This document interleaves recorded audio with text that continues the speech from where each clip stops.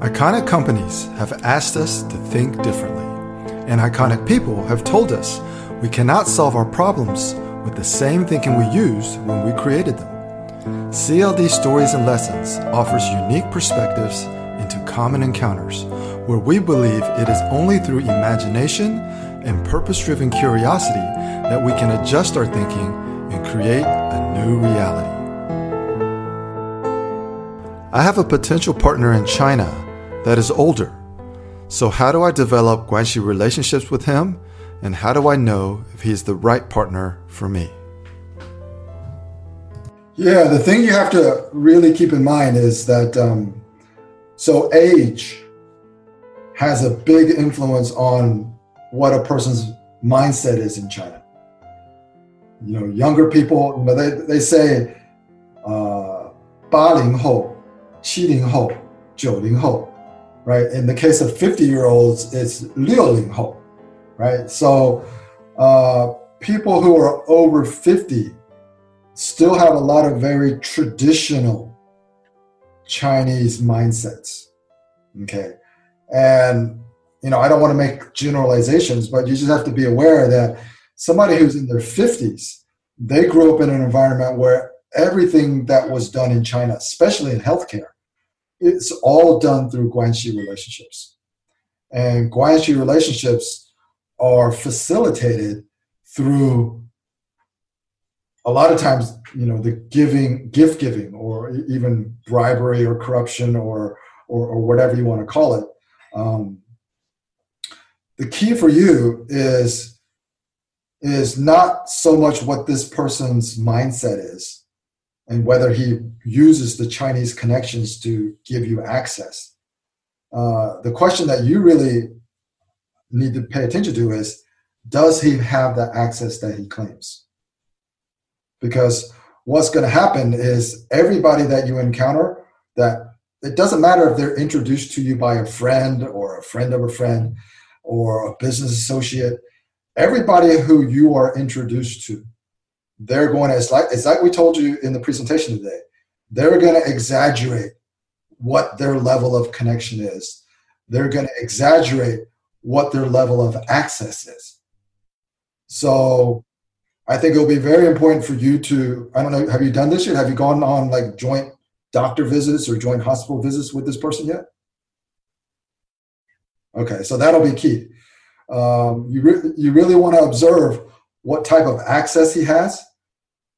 You really want to observe when he goes to a hospital or wherever, who are the people that come out that he can introduce you to, right? Is it some low-level physician, or is it the head of the medical department or the head of the whatever, right? That will really give you an indicator of what his actual level of access is. So at this stage, because you haven't gone on joint calls with him and he's older, you just want to gauge what his level of access is.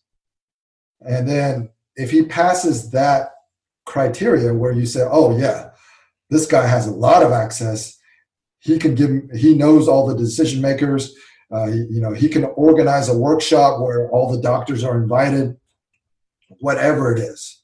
We talked about some of this in the last time. How do you deliver value to doctors who might be recommending healthcare services to their patients, right? How do you access that? You just really have to try to get a holistic view of, number one, what kind of access this guy has, and number two,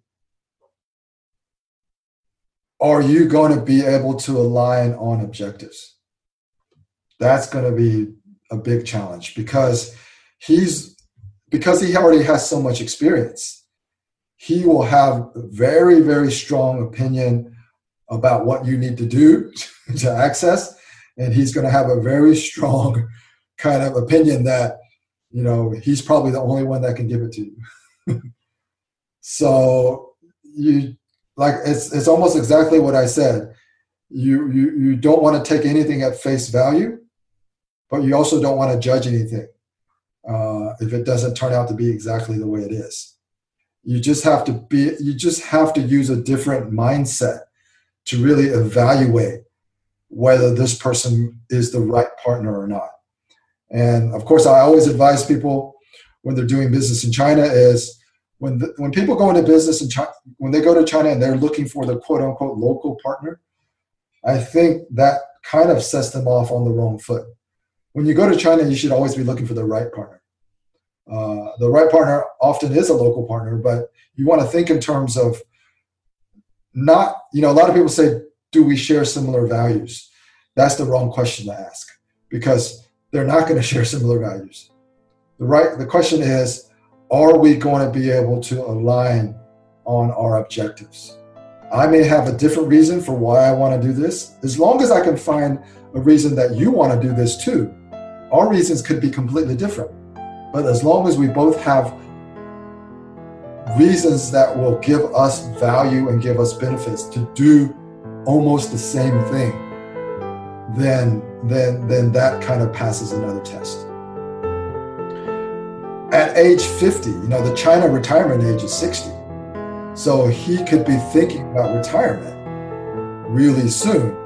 So you also have to think about that in your contingency. If you're planning on launching something in China that's going to be a going concern for that you're going to be developing for the next 20 or 30 years, you have to remember that this person is just, you would only be using this person kind of like just to get you started, to help you build other relationships that you need, because, well, his level of activity, his level of energy, to be able to travel, to be able to drink, to be able to go out to dinner and socialize, that's going to diminish over time because he's approaching the government mandated retirement age, which is, I think, 60.